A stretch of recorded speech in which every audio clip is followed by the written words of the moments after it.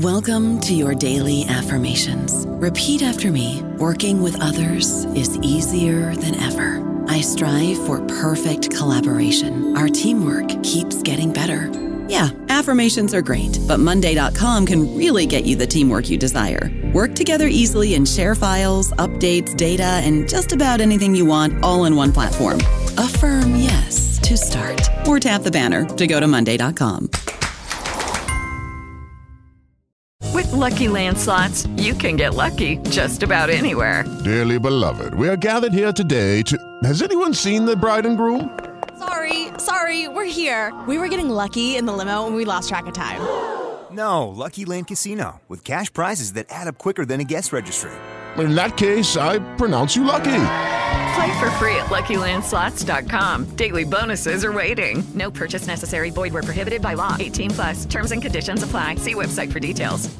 Hello, everybody. This is Marshall Poe. I'm the editor of the New Books Network, and I'd like to tell you that we have a new and improved website. It has 2 new features that we think you'll love. One of them is a vastly improved search engine, so that when you type in keywords, you'll get a bunch of episodes really quick. The other is the ability to create a listener account. And in that listener account, you can save episodes for later listening. So you can create a kind of listening list. We think these features are neat and we think you'll enjoy them. Please visit the site today.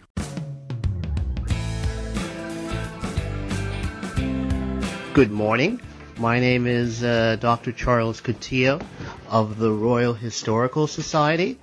And today I'm interviewing Dr. Harlan Ullman of, among other things, the Atlantic Council.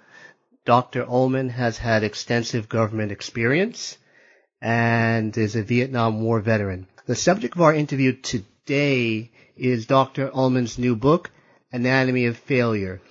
Dr. Ullman, what would you say is the primary thesis of your book?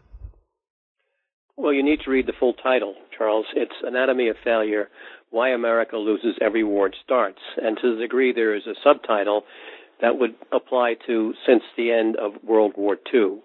If you go back and look, you will see that Korea was at best a draw. We lost outright in Vietnam. When we used military force without just cause, we tended not to achieve our objectives and often failed. And then, of course, the Second Iraq War was indeed a defeat, which unfortunately changed the geostrategic landscape of the greater Middle East for the far worse, and we are still dealing with that. Interestingly, the reasons, or the principal reasons for these failures, rest in the Oval Office and presidents whom we elect. Presidents we elect, and John Kennedy cynically said there is no school for presidents, tend to be ill-prepared and inexperienced for the rigors of the job, understanding that this is probably the toughest job in the world. Furthermore, they tended to exercise poor strategic judgment, largely for the third reason, that they had insufficient knowledge and learning and understanding about the conditions in which force would be used, either in outright wars such as Vietnam or the Second Iraq War, or in lesser uses of force, whether that was in Libya in 2011, Grenada in 1983, and a host of other applications of military force. And interestingly, this applies to presidents irrespective of age and political party. The mistakes that John Kennedy made and Lyndon Johnson made were replicated by Barack Obama and George W. Bush. In that ideology, campaign promises, groupthink, or just a lack of knowledge and understanding caused us to take action when we should not have done so, simply because that was going to turn out wrongly. In Vietnam, as people remember, we believed that there was a monolithic Soviet, Communist, Chinese threat that was going to take over Southeast Asia and then run the dominoes for as much as they possibly could. John Kennedy also campaigned on a missile gap. Indeed, there was a missile gap, but it was in our favor. And so as a result, we militarized in terms of rearmaments and decided that the battlefield of democracy would be in Vietnam. Similarly, George W. Bush thought he was going to be able to change the geostrategic landscape of the greater Middle East in 2003 after the attacks of 2001 that destroyed the World Trade Towers. And in terms of lack of knowledge and understanding, before September 11th, I would argue most Americans didn't know the difference between Sunnis and Shias, let alone Islam. And in Vietnam, we didn't understand the complexity of the war. That was not only a civil war, but it was wars within wars. And so unless or until you have complete or at least thorough knowledge and understanding, often we use force for the wrong reasons, and in those circumstances we fail to achieve our objectives. Well, you've raised a whole gamut of issues and subjects which we will explore in a little bit greater depth in our conversation. Let me, though, ask you, before we do that, how would you say your military experience has influenced the writing of the book? Very much so. Let me also say that, fortunately, we won the important wars, which parenthetically we did not start. World War I, World War II, and the Cold War. And we also succeeded under George H.W. Bush, first after the Berlin Wall came down and the Soviet Union imploded, of making Europe whole, free, and at peace, which was a magnificent accomplishment. And then the first Gulf War in 1990-91, when we drove Saddam Hussein and Iraq military out of Kuwait. Those were done masterfully. So there have been occasions when we understood what we were doing. Regarding your point, in the book I have a number of vignettes, my own personal observations and experiences, which clearly influenced my thinking. In Vietnam, it was clear that we did not know what we were doing, that we were entirely uncoordinated. We fought 4 or 5 different air wars. We had 3 or 4 different ground wars ongoing. And because we rotated people in and out on a 12 or 13-month basis, we had no continuity. And in retrospect, it was clear that with a strategy of search and destroy in which body count became the metric, even though we were trying to kill our way to victory, the more people we killed, the more enemies we created. And in the ensuing years, for reasons that were ones of almost serendipity, I had an interesting perspective in terms of many uses of force. I was either an advisor or I was deeply engaged in some of these activities. And so all of that gave me a perspective which led to the conclusion that unless or until we have sufficient knowledge and understanding of when we use force, it's unlikely to succeed, even though we have the best military in the world. And furthermore, as in Vietnam or in Iraq or in Afghanistan after 2001, we expected the military to achieve far more than it could in terms of nation building, in terms of political and economic achievements that were really not the military's capacity, but because of the potential and the ability of the military to do things, it was used in ways that it could not work. And so that was a further misunderstanding about the limits of military force and what a very competent Department of Defense could and could not achieve. One of the points you make in the early section of the book where you're recounting your Vietnam War experiences is the negative effects of treatment, if you want to call it that, of enemy prisoners, a.k.a. Shooting them out of hand. Isn't it also the case, though, that similar practices, I suppose if you want to label it that way, were in effect in or during World War II, particularly 1944 and 1945, at least as per the well-known military historian Sir Max Hastings, by Anglo-American forces vis-a-vis surrendering German forces? No, it's entirely different.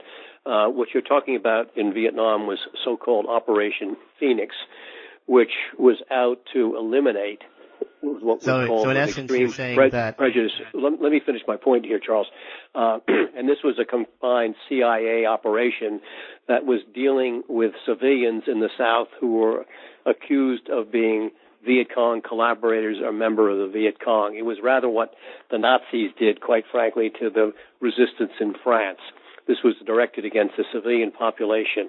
In World War II, while there were some atrocities that were committed, mostly by the other side, by the way, that's entirely different because this was an armed force against a military against a military. Operation Phoenix was being waged against the civilian populations in South Vietnam without sufficient evidence in some cases and without just cause or without any kind of due process. So in essence, you're saying as other than, I suppose you can say, horrible but isolated incidences like My Lai, it was not anything approaching practice for American forces. We won't speak about South Vietnamese forces, but American forces to kill prisoners.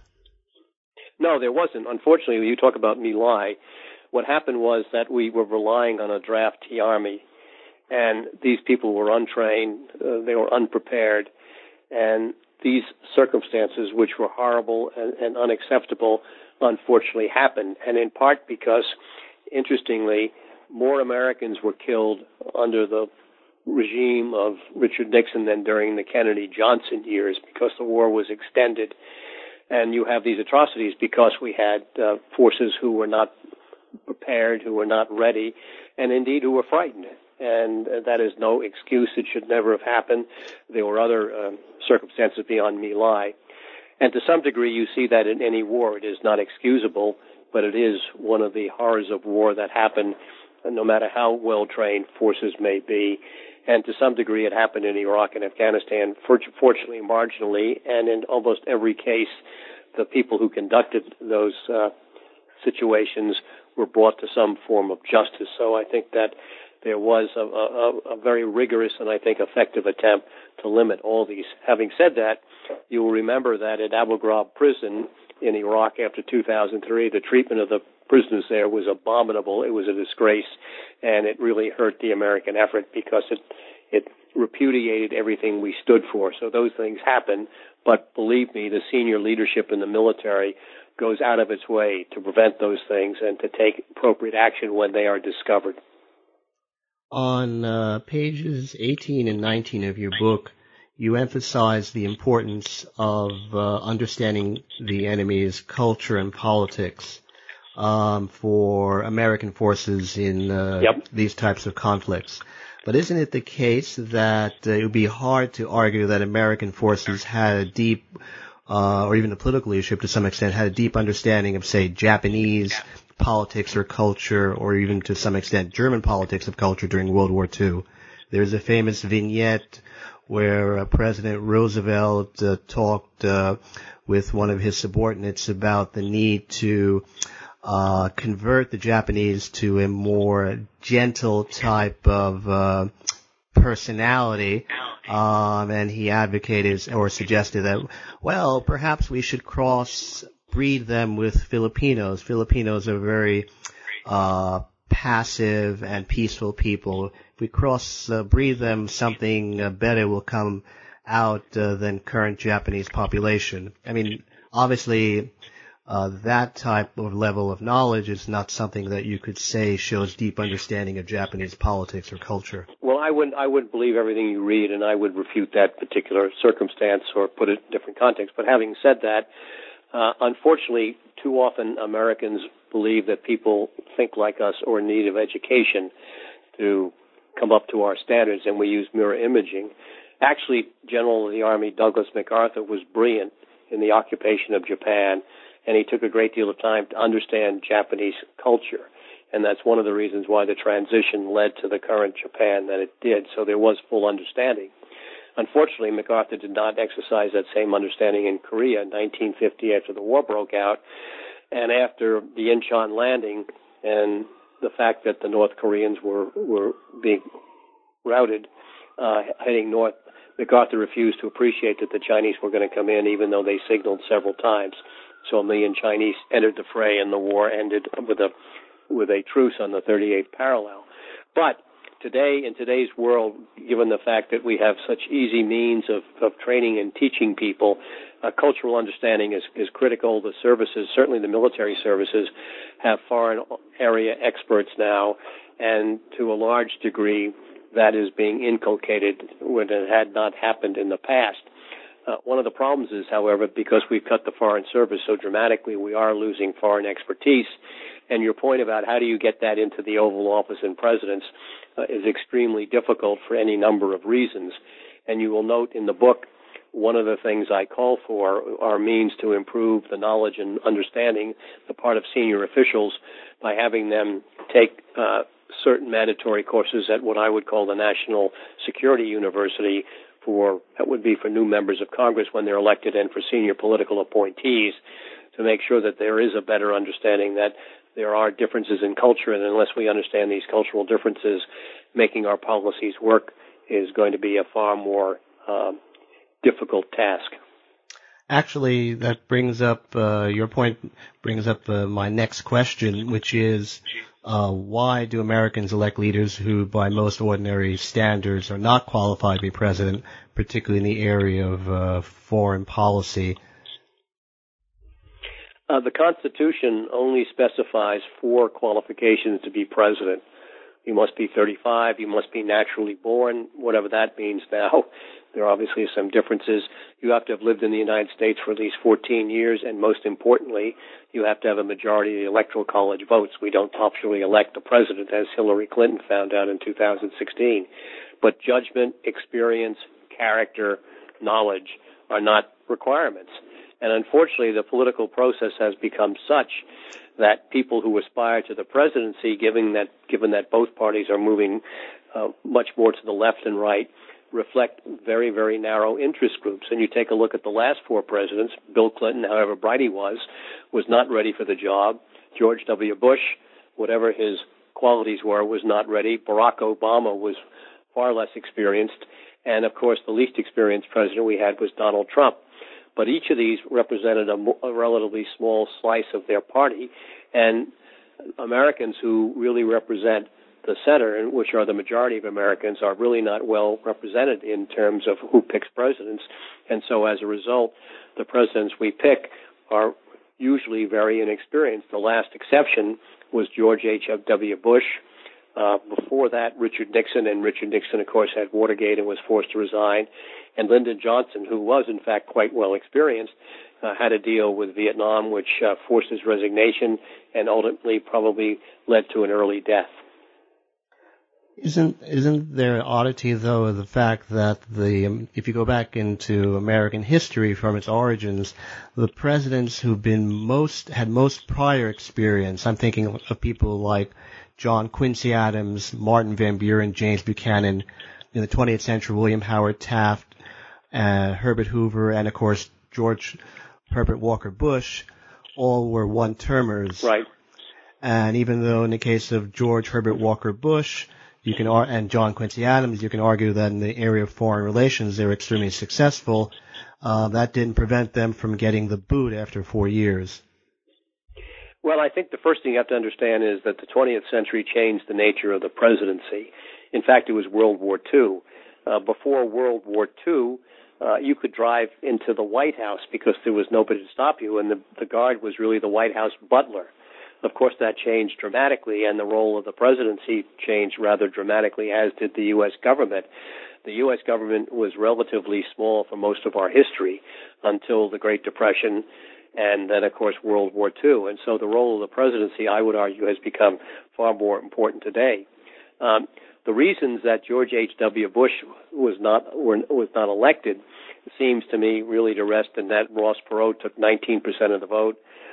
George H.W. Bush suffered from Graves' disease, which affected his endurance and capacity, and quite frankly, he felt that with a 95% popularity rating in 1991, how could he be beaten by what he called a draft-dodging, womanizing, pot-smoking guy from Arkansas?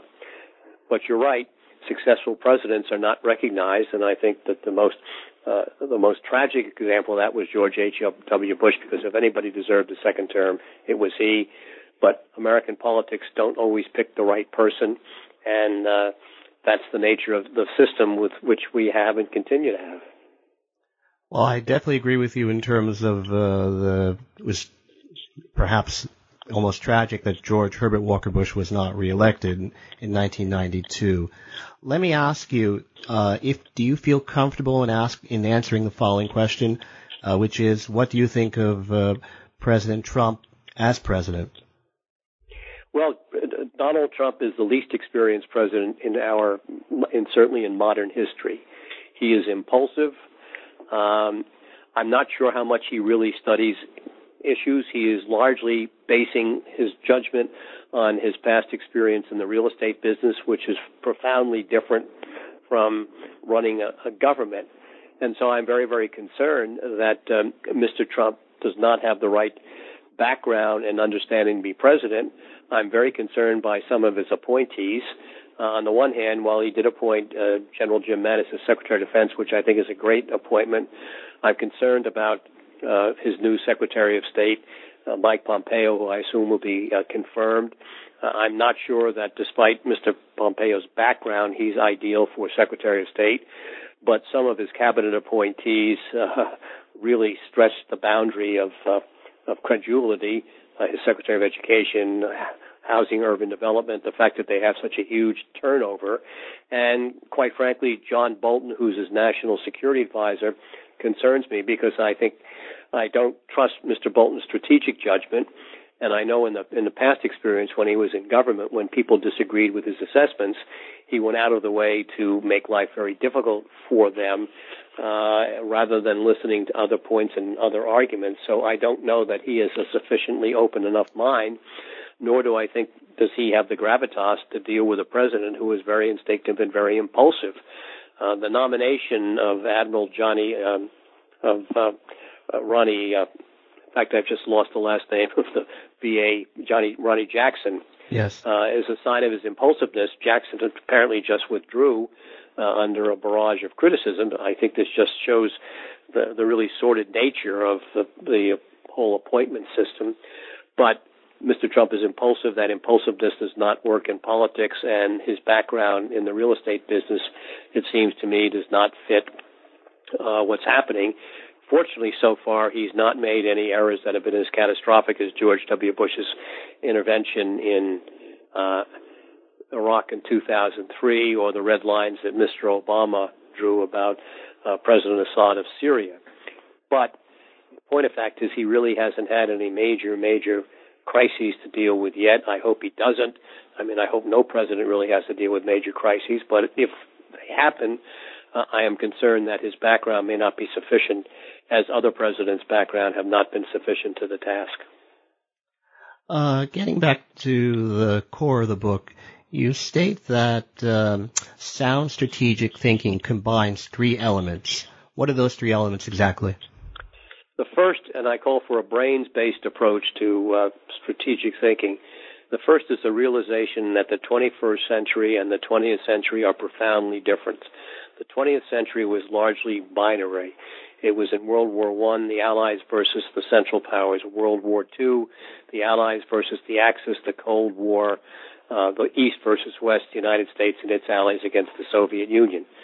That era is gone. It's an era of multipolarity. It's an era of diffusion of power and globalization in which power has now really been extended to individuals to a far greater degree, to non-state actors such as Al-Qaeda, the Islamic State, and others. And so many of the concepts of the 20th century, certainly the late 20th century, such as deterrence and containment, which worked against the Soviet Union, no longer work today. So we have to understand it's a different environment. The world is more interconnected. We're really more dependent on other people. And we haven't put in place, in my mind, the policies and strategies to deal with it. Second, it is vital that we have far better knowledge and learning and understanding about the world at large, especially in situations when we use force. And finally, the object of policy has got to be the ability to affect, influence, and even control the will and perception of friends and people who are not our friends, to get them to do what we want or to stop doing things that we don't want them to do. Military force may or may not be part of that, but unless or until we come to these appreciations by using tools of the 20th century that are not appropriate to the 21st century, our chances of succeeding are greatly diminished.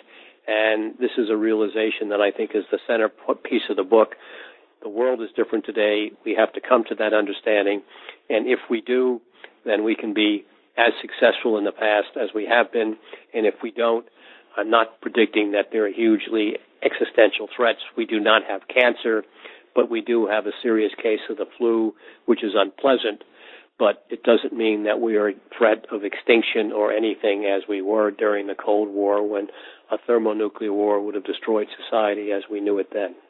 So you would disagree with people, I'm thinking specifically Christopher Lane, who had a long article in International Affairs, which is the quarterly journal put out by Chatham House in London, that U.S.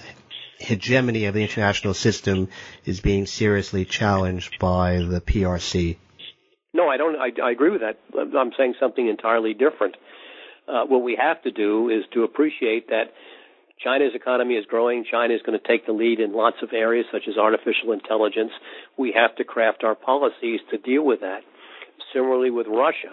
Russia is using active measures of propaganda, disinformation, assassination, and so forth. Deterrence does no longer work against that. We need to have the policies to deal with the new forms of statecraft that are being used. And so I think Lane is absolutely correct. But I think we're dealing with policies in the past which worked in a world that no longer exists, and we have to update that. That's why I think a brains-based approach to sound strategic thinking is essential to realize this is the 21st century, and we can no longer become the hegemon. As Winston Churchill once said, or at least attributed to Churchill, now that we've run out of money, we have to think our way clear. We've got to use our brains, gentlemen. And we have to use our brains because we may not have run out of money, but the world is different, and solutions that worked in the past are no longer going to be So you would argue against people who advocate a containment of China policy? Well, I would look at that different ways. First of all, you have to realize, and this is one of the problems with tariffs, China owns about $1.5 trillion worth of U.S. treasuries, and it probably has about an equal amount of money invested in the U.S. stock market. So on the one hand, militarily, we'd like to be able to contain China to limit its reach, which we can do. But how can you contain China? Because if you want to get into a trade war with China, China then says we're going to start dumping treasuries. And now it could really drop the bottom out of the market and ruin us financially. So we have to understand that this is something that did not occur during the Cold War. Similarly with Russia, we have to realize that Russia views the United States as dangerous because it concludes that whenever the United States intervened, it made situations far worse, Afghanistan, Iraq, or indeed Libya. So we have to craft our policies to deal with the situation as it is and not as it was. And so in a sense, militarily, we can deal with some form of containment against China. But in terms of broader international politics, economics, and diplomacy, we have to engage the Chinese, realizing that they have a substantial share in the U.S. economy. And quite frankly, there's a mutual interdependence between of the international trading community that's important to sustain. And by diplomacy and discussion, I think we can deal with the differences between China and the United States, because President Xi of China realizes that the international economic system is as vital to China as it is to the United States. But that requires a new outlook and looking at a world that has been profoundly changed, as I have repeatedly argued. Getting back to the chronology in the book, where you go back early 1960s to the present, you would not agree, I take it, judging from the book, with those who argue that Alan Dulles and Richard Bissell, who were the deputy director and deputy director of the CIA, they knew that the Bay of Pigs operation would not succeed, and that they went into it anyway, hoping that they could persuade President Kennedy to use American airborne assets to salvage the operation. The Bay of Pigs was ill-conceived for any number of reasons. Part of the fact there is that we had sufficient knowledge and understanding of what was happening in Cuba. If you remember, the notion was that once the Cuban freedom fighters landed, the Cuban public was going to rise up and overthrow Castro. That was the basic assumption. And I think that Dulles and Bissell really believed that.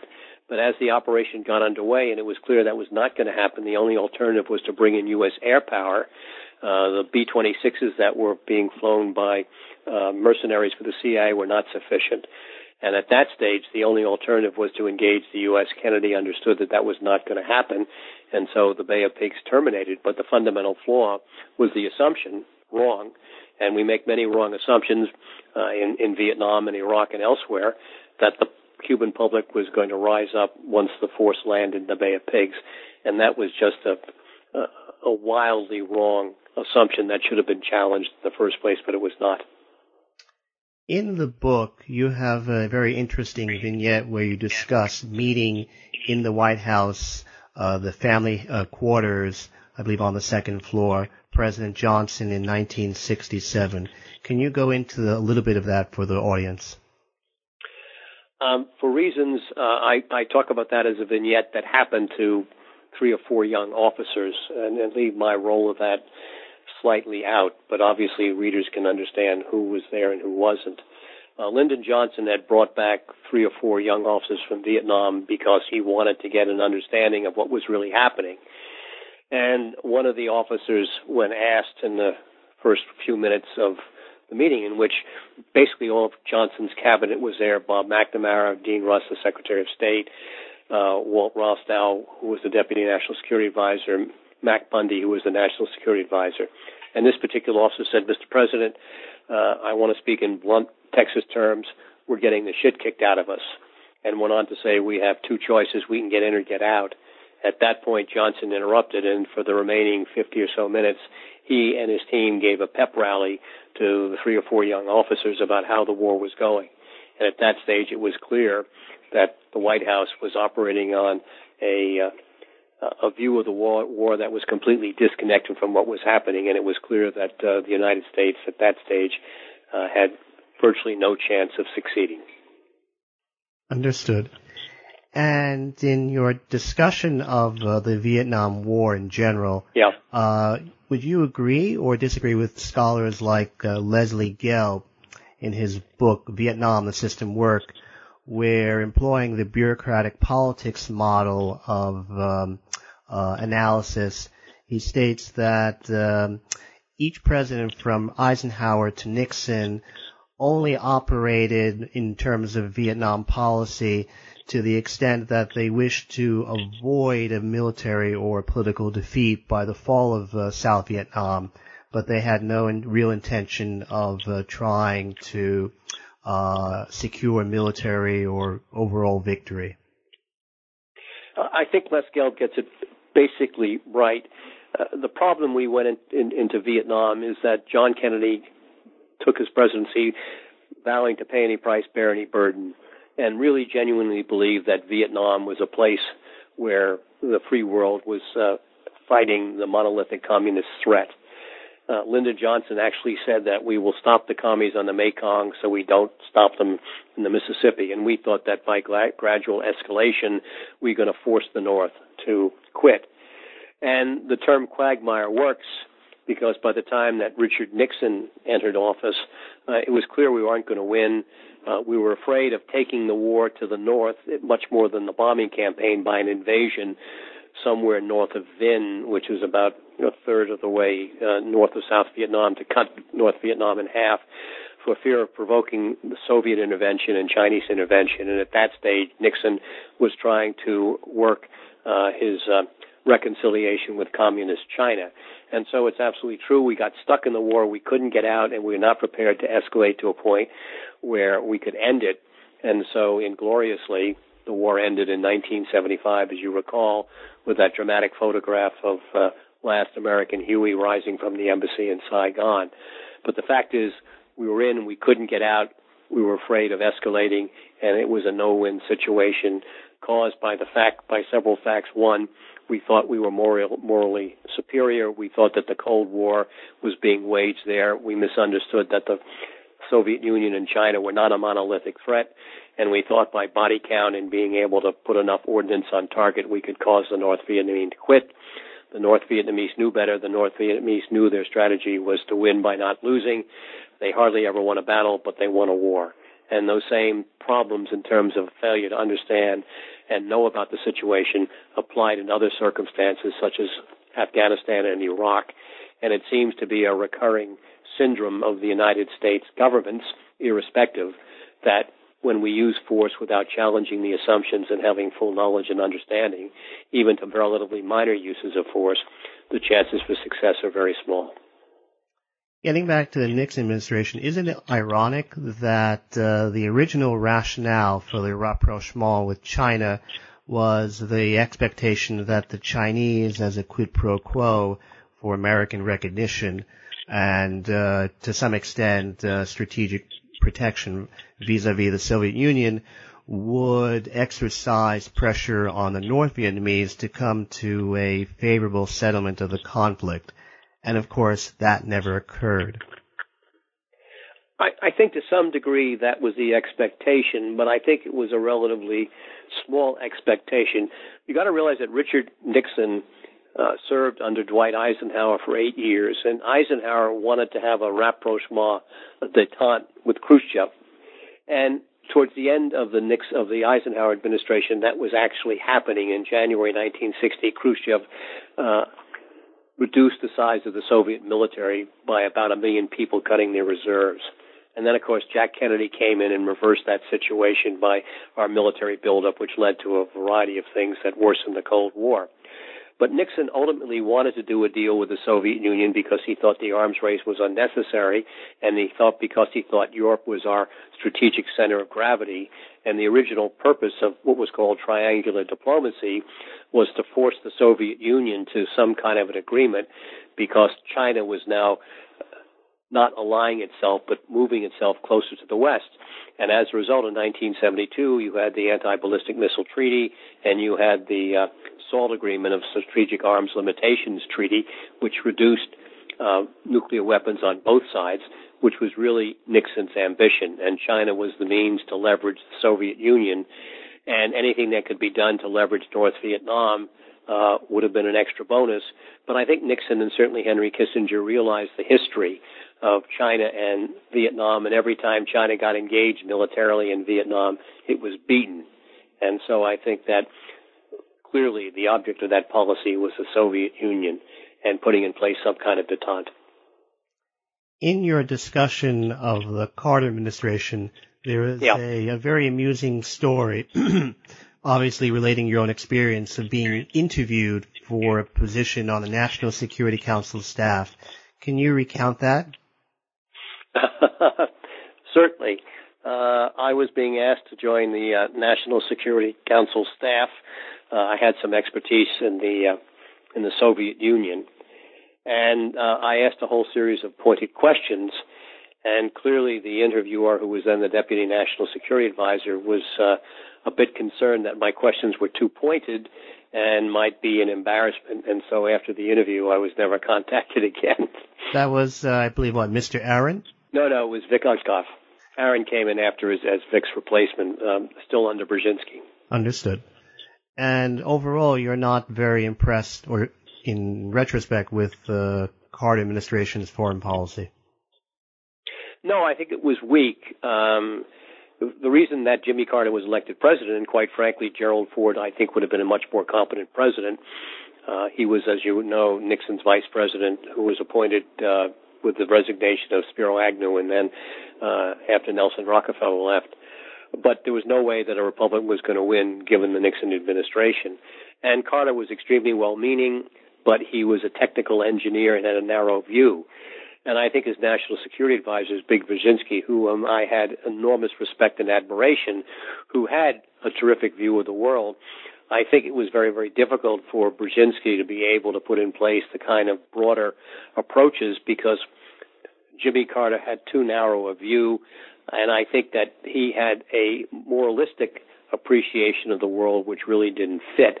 For example, he wanted to remove all of our forces from South Korea, which would have been a disaster. Talking about nuclear weapons with the Soviet Union, he referenced the discussion he had with his then 10-year-old daughter, Amy. None of this really produced great confidence.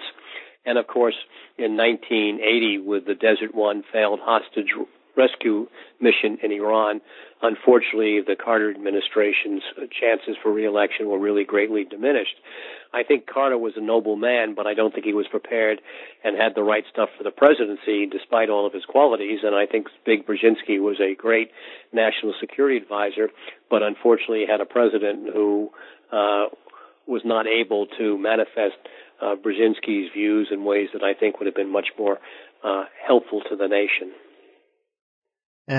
But overall, would you say your opinion or view of the Reagan administration is more positive? Not really. Reagan's great skills, in my mind, were that he was genuinely likable. After the not only the Nicaraguan fiasco, in which we mined the harbors of Nicaragua to get rid of the Sandinistas, and Ortega is still in place, there was the Iran-Contra catastrophe when we exchanged hostages for weapons that were shipped through Israel to Iran. And had Reagan not been popular, I think he would have been impeached. But let me give you a small example. Reagan was credited because of our military buildup of breaking the Soviet Union. That simply is not true.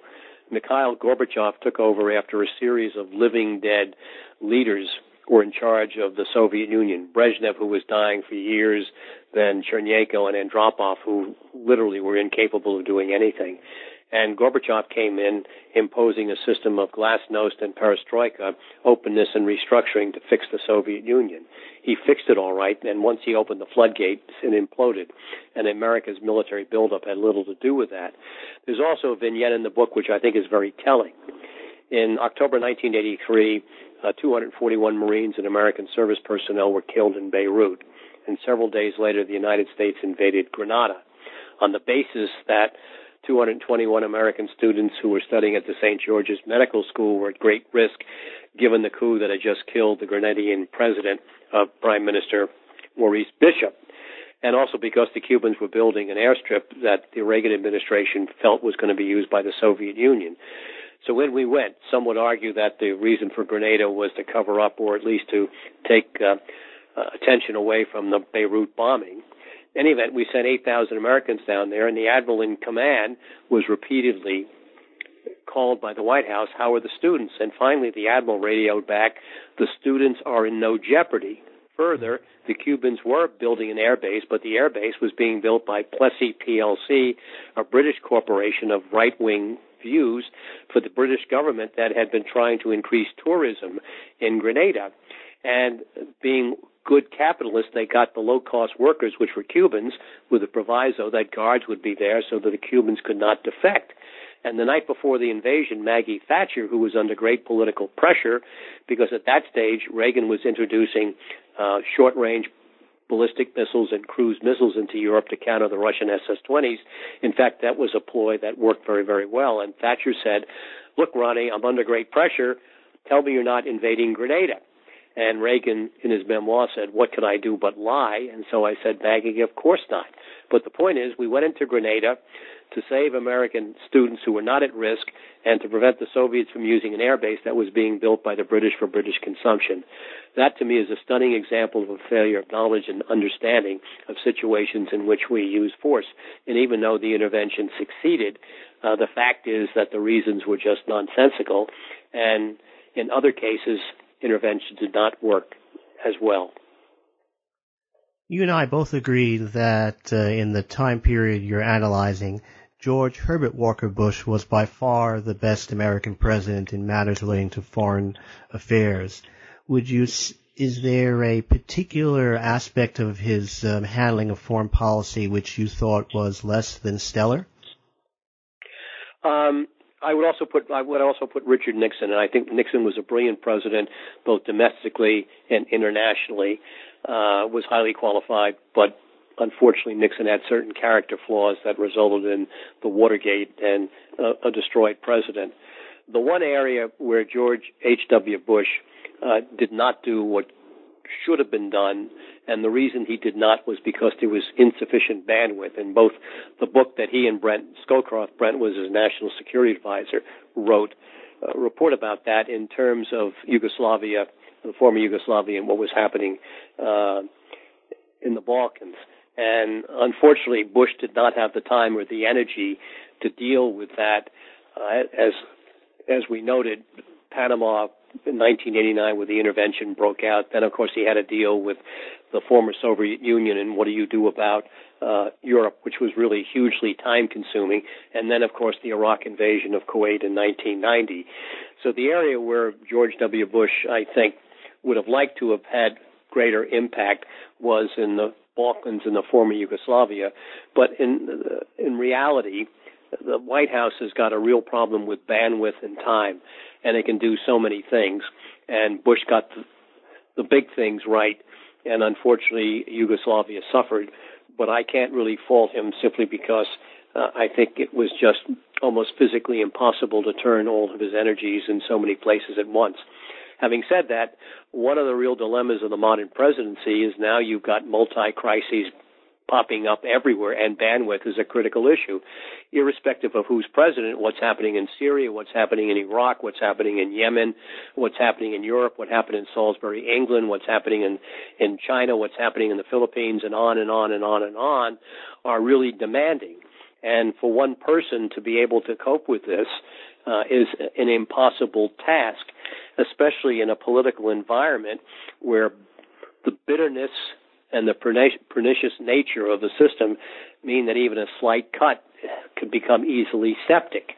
And so the politics of Washington today really make being an effective president extraordinarily difficult, simply because the number of simultaneous crises are increasing, let alone the domestic problems that this particular president has with porn actresses and former Playboy models and all the accusations, and the fact that there is a Russian probe ongoing in which the issue is not collusion, but whether there's been actual obstruction of justice and illegal money laundering, in which a number of people have been indicted, including a former campaign manager. You're now in the White House, and it's hard to know whether the situation in Syria or the situation with Robert Mueller, the special counsel, is a greater threat to the presidency. These are very, very difficult times. Would you then advocate something which was raised as a trial balloon back in 1980 at the Republican convention in Detroit, which was having in essence, deputy president responsible for foreign policy? Of course, Gerald Ford, with Henry Kissinger as his assistant, was supposed to fill that role if he had been picked by Reagan as his vice presidential nominee. No, I don't think that would work. What I have argued before, and I think is important, if Congress is going to be aboard for the landing, it needs to be aboard for the takeoff. And I think Congress ought to form a version of the National Security Council that the White House has, and consisting of the 8 or 10 most senior people of both houses, with the Vice President of the United States, who is the only officer of the U.S. government who serves in two branches, as the President of the Senate, that liaises much more closely with the White House. And in that regard, you can divide up the areas of responsibility. I would also change the structure of the NSC so that I would have senior deputies responsible for each of these areas, but to ensure that they really had sufficient knowledge and understanding. And for that, we would have to make changes in the overall National Security Act so we can provide far better means of informing people in the White House. If you take a look at the Defense Department, the CIA, and the State Department, and the Treasury Department, they're all organized differently, so that if you have a meeting, say, for example, on Syria, you may have 20 different people because Syria is dealt with differently in each of the branches. And so, therefore, that makes dealing with consecutive crises very, very difficult. I also would have 3 deputy national security advisors who basically would be on watch round the clock, so that when crises took place, they would be able to deal with them, so you're not constantly waking up the same people all the time and exhausting them. But it's a real demand, it's a real challenge, and quite frankly, any organization that you put in place is going to have certain flaws, given that no organization is perfect. But there are things that we can do, I think, to make the system better and more effective. Les Aspin, Pentagon whiz kid under McNamara, right, longtime chairman of the House Armed Services Committee, was a failure, actually a relatively quick failure as Secretary of Defense. Who, since 1947, when the post was authorized by Congress, would you consider a success in that role? Was it Lovett? Was it McNamara? Was it Harold Brown, Weinberger, or Cheney? I think the most successful secretaries of defense, I'd have to put Melvin Laird at the top. Laird was Nixon's first Secretary of Defense. He was taking over during the midst of the Vietnam War. He had the political skill sets, and I think I would give him very high grades. I think Harold Brown was very, very intellectual. I think Jim Schlesinger would have been a great Secretary of Defense. He was only there for a year and a half and then was fired by Jerry Ford and replaced by Don Rumsfeld. I think most recently Bob Gates and Leon Panetta were very effective Secretaries of Defense because they were open to criticism, and they listened, and they were tough. And I also think right now Jim Mattis may prove to be one of the best Secretaries of Defense that we ever had because he is knowledgeable, he's experienced, he's tough, he's reasonable, he listens, and he reads. And so far, I don't think he's put a foot wrong.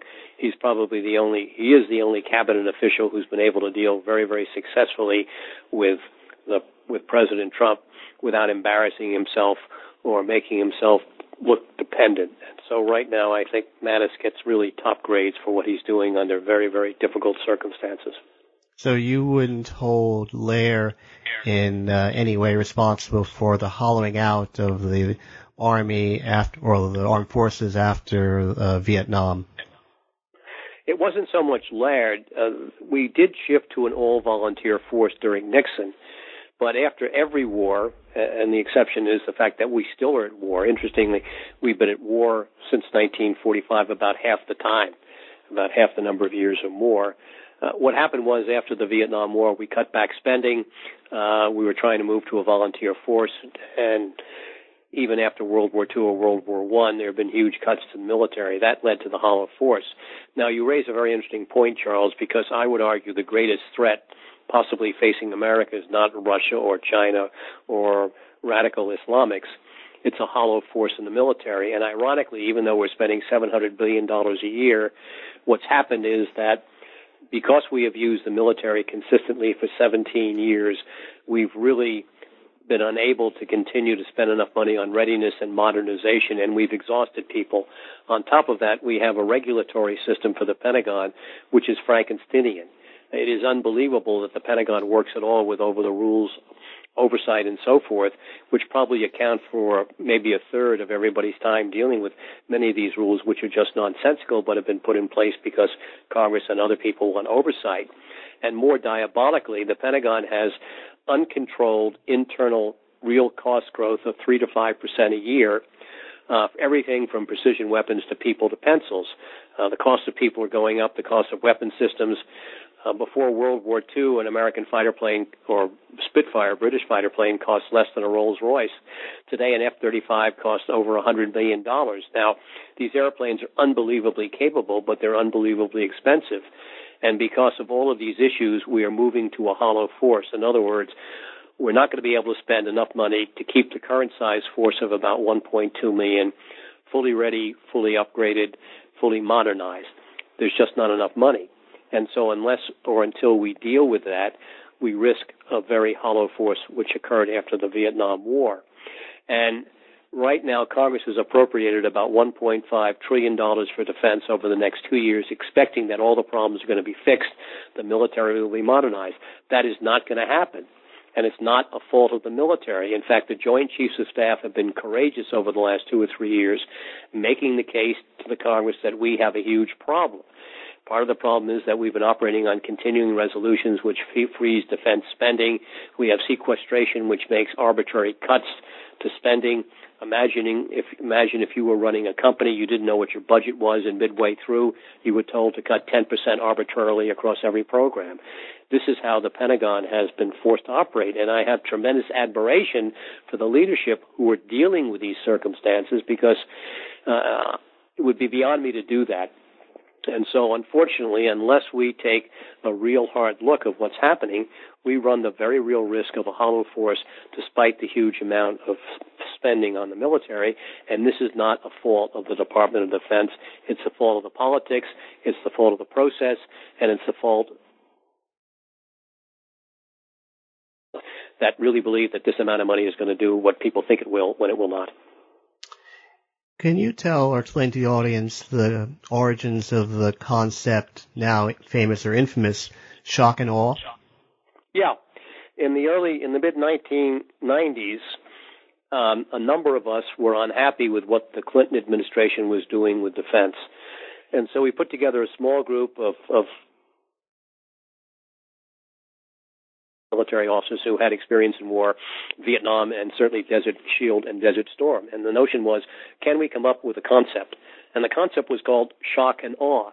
And the idea was, how do you affect, influence, and control will and perception of the enemy to induce the outcome that you wanted?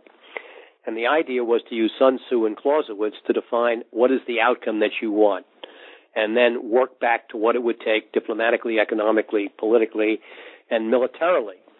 And so that became shock and awe. Unfortunately, and Don Rumsfeld, later Secretary of Defense, was a and the second Iraq War took place in 2003. Basically, it was Desert Storm on steroids. It was a force to destroy the Iraqi army. There was no sense of outcome. Really get to Baghdad and let the Iraqis take over. And General Tommy Franks, who was in command with the bombing, said, we're going to shock and awe them. Well, the second day after the bombing, a huge headline photograph appeared in the Daily Telegraph of a bomb bursting in Baghdad with the title, Baghdad Blitz. And shock and awe sunk without trace thereafter. Shock and awe was not used in the second Iraq War. Had it been used, we would have had entirely different circumstances. We would have said, all right, what do we want as an outcome? A peaceful and stable Iraq. How do you get there? It meant keeping the Iraqi army in place. It meant keeping many of the people in the Ba'athist Party in place. And it meant trying to foment a coup against Saddam Hussein to get rid of him that way, rather than marching all the way up to Baghdad, killing lots of people and destroying the Iraqi army. I think that could have done with far less cost and with far less military action. Now, nobody can prove that theory, but at least if we had adopted shock and awe, we realized that it was the end state of what happens next, and so we would have answered that question first, what happens next. The Bush administration did not, and so we have turned the Middle East into a cauldron simply because we didn't know what we were doing, we didn't know the consequences, and we didn't think about the consequences, and I think that this will go on for decades, if not longer, in the sense that the Middle East will remain a cauldron of turmoil. Al-Qaeda may be on the run. The Islamic State will be on the run. Radical Islam is not on the run. It will continue to fester, and indeed it could be exacerbated. We will see. But we've created far more problems than we ever thought, and that's one of the downsides of not having sufficient knowledge and learning, nor having a brains-based approach to strategic thinking in applying military force. Iraq is a classic example of why we lose wars that we start. On the surface, the administration of George Walker Bush had a foreign policy team which was highly experienced. Secretary of State Powell, Secretary of Defense Rumsfeld, to a lesser extent, the National Security Advisor Rice, and of course the Vice President Richard Cheney. But everyone says that they were a very unsuccessful team. What was your opinion of the matter in terms of why did this, on the surface, stellar set of people not cohere into a successful foreign policy unit? Very simple. The president. George W. Bush simply was not prepared for the job. If you recall, in 2001, after Bush took over, there were a series of missteps, mishaps, and in fact, in the summer of 2001, the press was predicting that Donald Rumsfeld was going to be fired. He was putting in a policy of transformation. Nobody knew what transformation was, et cetera, et cetera, et cetera. And so George Bush may have been captain of the ship of state, but the ship of state was rudderless. Then September 11 struck, and all of a sudden, this clarified George W. Bush's mission. And this is according to George W. Bush's own words and his own speeches and his own autobiography. Bush had a calling from his higher father, and that was not George H.W. Bush. Bush, because of September 11th, came to the view that the way I can resolve all of these issues is through my so-called freedom agenda. And the freedom agenda meant that if we can democratize Iraq, we can change the greater geostrategic landscape of the Middle East. I'm quoting from what Bush said. The idea was if you democratize Iraq, this will spread to Saudi Arabia, Israel will be defeated, and we will have a much, much more stable world. And then he invented this axis of evil of Iraq, Iran, and North Korea. I mean, this was foolish, but it was this vision that drove Bush to consider Iraq as the geostrategic center of gravity. And in that regard, Dick Cheney and the Deputy Secretary of Defense, Paul Wolfowitz, were enablers because they believed, or certainly Wolfowitz believed, that we should have gone to Baghdad. And so this was a means to settle old scores. But the fact of the matter is, George W. Bush would not listen to Colin Powell, who was very much opposed to the war, because he needed an excuse, weapons of mass destruction. The government knew what the president wanted. They knew what Dick Cheney wanted. And so when it was clear to some of us, and I opposed the war, and I made statements, I was then a commentator on Fox News, that I did not believe that Saddam had weapons of mass destruction, because if you listen to the UN inspectors, everybody else, there may have been remnants, but we had basically destroyed all of his weapons. All of a sudden, weapons of mass destruction became the cause célèbre. General Powell was really made to testify before the UN on February 5th, 2003. And at that stage, he had the Secretary, the Director of National Intelligence, John Negroponte, and the Director of CIA sitting behind him, George Tenet, and came up with this rationale. And unfortunately, it was fabricated. Ironically, the tapes that General Powell played about Iraqis moving weapons destruction around were translated by Jordanian-speaking Arabists, not Iraqi-speaking Arabists, because there's a huge difference. And when you had an Iraqi-speaking Arab listen to the tapes, they knew that these tapes were fraudulent. But the administration needed a cause célèbre to carry out this vision of the president of democratizing the greater Middle East. And so the reason the president had a national security team that could not work was not so much the flaw of the individuals, but it was the flaw of the president. That was the, I think, answer to the discontinuities in the Bush administration. Was not the key to understanding the foreign policy of the Obama presidency the infamous New York Times Magazine interview with the Deputy National Security Advisor Ben Rhodes, where he said that the president had viscerally skepticism, if not distrust, of what he called the blob, meaning the Washington Foreign Policy Consensus, which he, among others, included the then Secretary of State Clinton and Secretary of Defense Gates, and that for that reason all foreign policy really had to be operated out of the White House. The problem here is that Barack Obama had really no background in foreign policy. When he was in the Senate, he was only in the Senate briefly.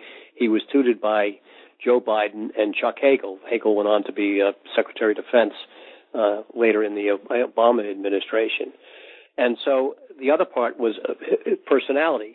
The president has a 51-49 personality. In essence, he's an intellectual and a professor and wants to look at all sides of the issue. And so because of that, he is hesitant to take any sort of action. But the fundamental problem was he was inexperienced. The first thing he did when he came into president was conduct what was called the Afghan-Pakistan or AFPAC study. And the whole idea was, as you know, President Obama wanted to wind down two wars, the war in Afghanistan and the war in Iraq. That was why he thought he was elected, and in part it was. But he didn't understand that the issue was not Afghanistan, Pakistan, it was Pakistan. And he put in place the wrong team that came up with the wrong answer. And you will recall that the then general out there, Stan McChrystal, came in a request for 80,000 troops, which was widely out of pack. The president then acted basically on instinct. He called for a pivot, a strategic pivot to Asia, which inflamed scared our friends and inflamed the Chinese, when in fact he should have said that Asia is becoming more important. We have responsibilities around the world, and we are emphasizing those in Asia. So the things that he did were basically because he lacked judgment, it seems to me, and experience. In Libya in 2011, he authorized a strike largely because The British and French were going ahead, but in so doing, Muammar Gaddafi was killed and there was a civil war. He also declared red lines against Syrian's President Assad from using chemical weapons and said Assad must go and did nothing. And so I think the issue was, Barack Obama, in my mind, is an admirable man, a very, very intelligent man. He simply did not have the right stuff or the right experience levels to be an effective president. And unfortunately, he made too many mistakes in his presidency. In some ways, they were responses to his virtues of trying to be all-informed and being very, very, very careful and perhaps overly careful. And I think that however bright Ben Rhodes may have been, I think that the issue was that the Obama White House, like all White Houses, becomes increasingly aloof and independent of advisors. Power is drawn in as if by gravity to the White House, and one of the problems that every single White House has is that it tries to bring in power rather than empower its cabinet secretaries, and that's no way to run a big government. And Obama was simply following the path and the symptoms of previous administrations. White Houses want to be increasingly in control of events which they cannot possibly control, and that leads to mistakes and errors. Has any administration since, say, 1945 had a brains-based approach to strategy and policy? To some degree, the Eisenhower administration, when Eisenhower came in, he had the so-called solarium exercise that took place in the White House solarium that laid out a series of policies. I think George H.W. Bush did with his national security advisor, Brent Scowcroft. And to some degree, Richard Nixon did vis-a-vis the Soviet Union. And Nixon also had a policy called the Nixon Doctrine, in which the United States would be increasingly concerned with maintaining the strategic relationships, and local powers would be more relevant to local security issues. I think that those three examples are perhaps the best we had, but certainly of the last four, Clinton did not have one, Bush certainly did not have one, Obama did not have one, and quite frankly, I don't think that Donald Trump has one right now. If you wanted the reader to take one thing away from this book, what would it be? The American public has got to be better informed and more engaged in the government of its system. We need to elect people who are more capable and more experienced, unless or until the American public really engages itself. We're going to get the government we deserve, and that may not be the government we need. We also have to be exceedingly careful before we use military force. We have to understand that we have sufficient knowledge and learning about the conditions that we're using military force, and that we rigorously challenge the assumptions, because otherwise, if we do not do that, the chances of us failing are indeed probably greater than those of us succeeding. Well, on that note, I'd like to thank you very much, Dr. Ullman. This is Charles Coutinho, New Books Network, History Division. We've been speaking today with Dr. Harlan Ullman about his book, Anatomy of Failure, Why America Loses Every War It Starts. Thank you again. Thank you, Charles.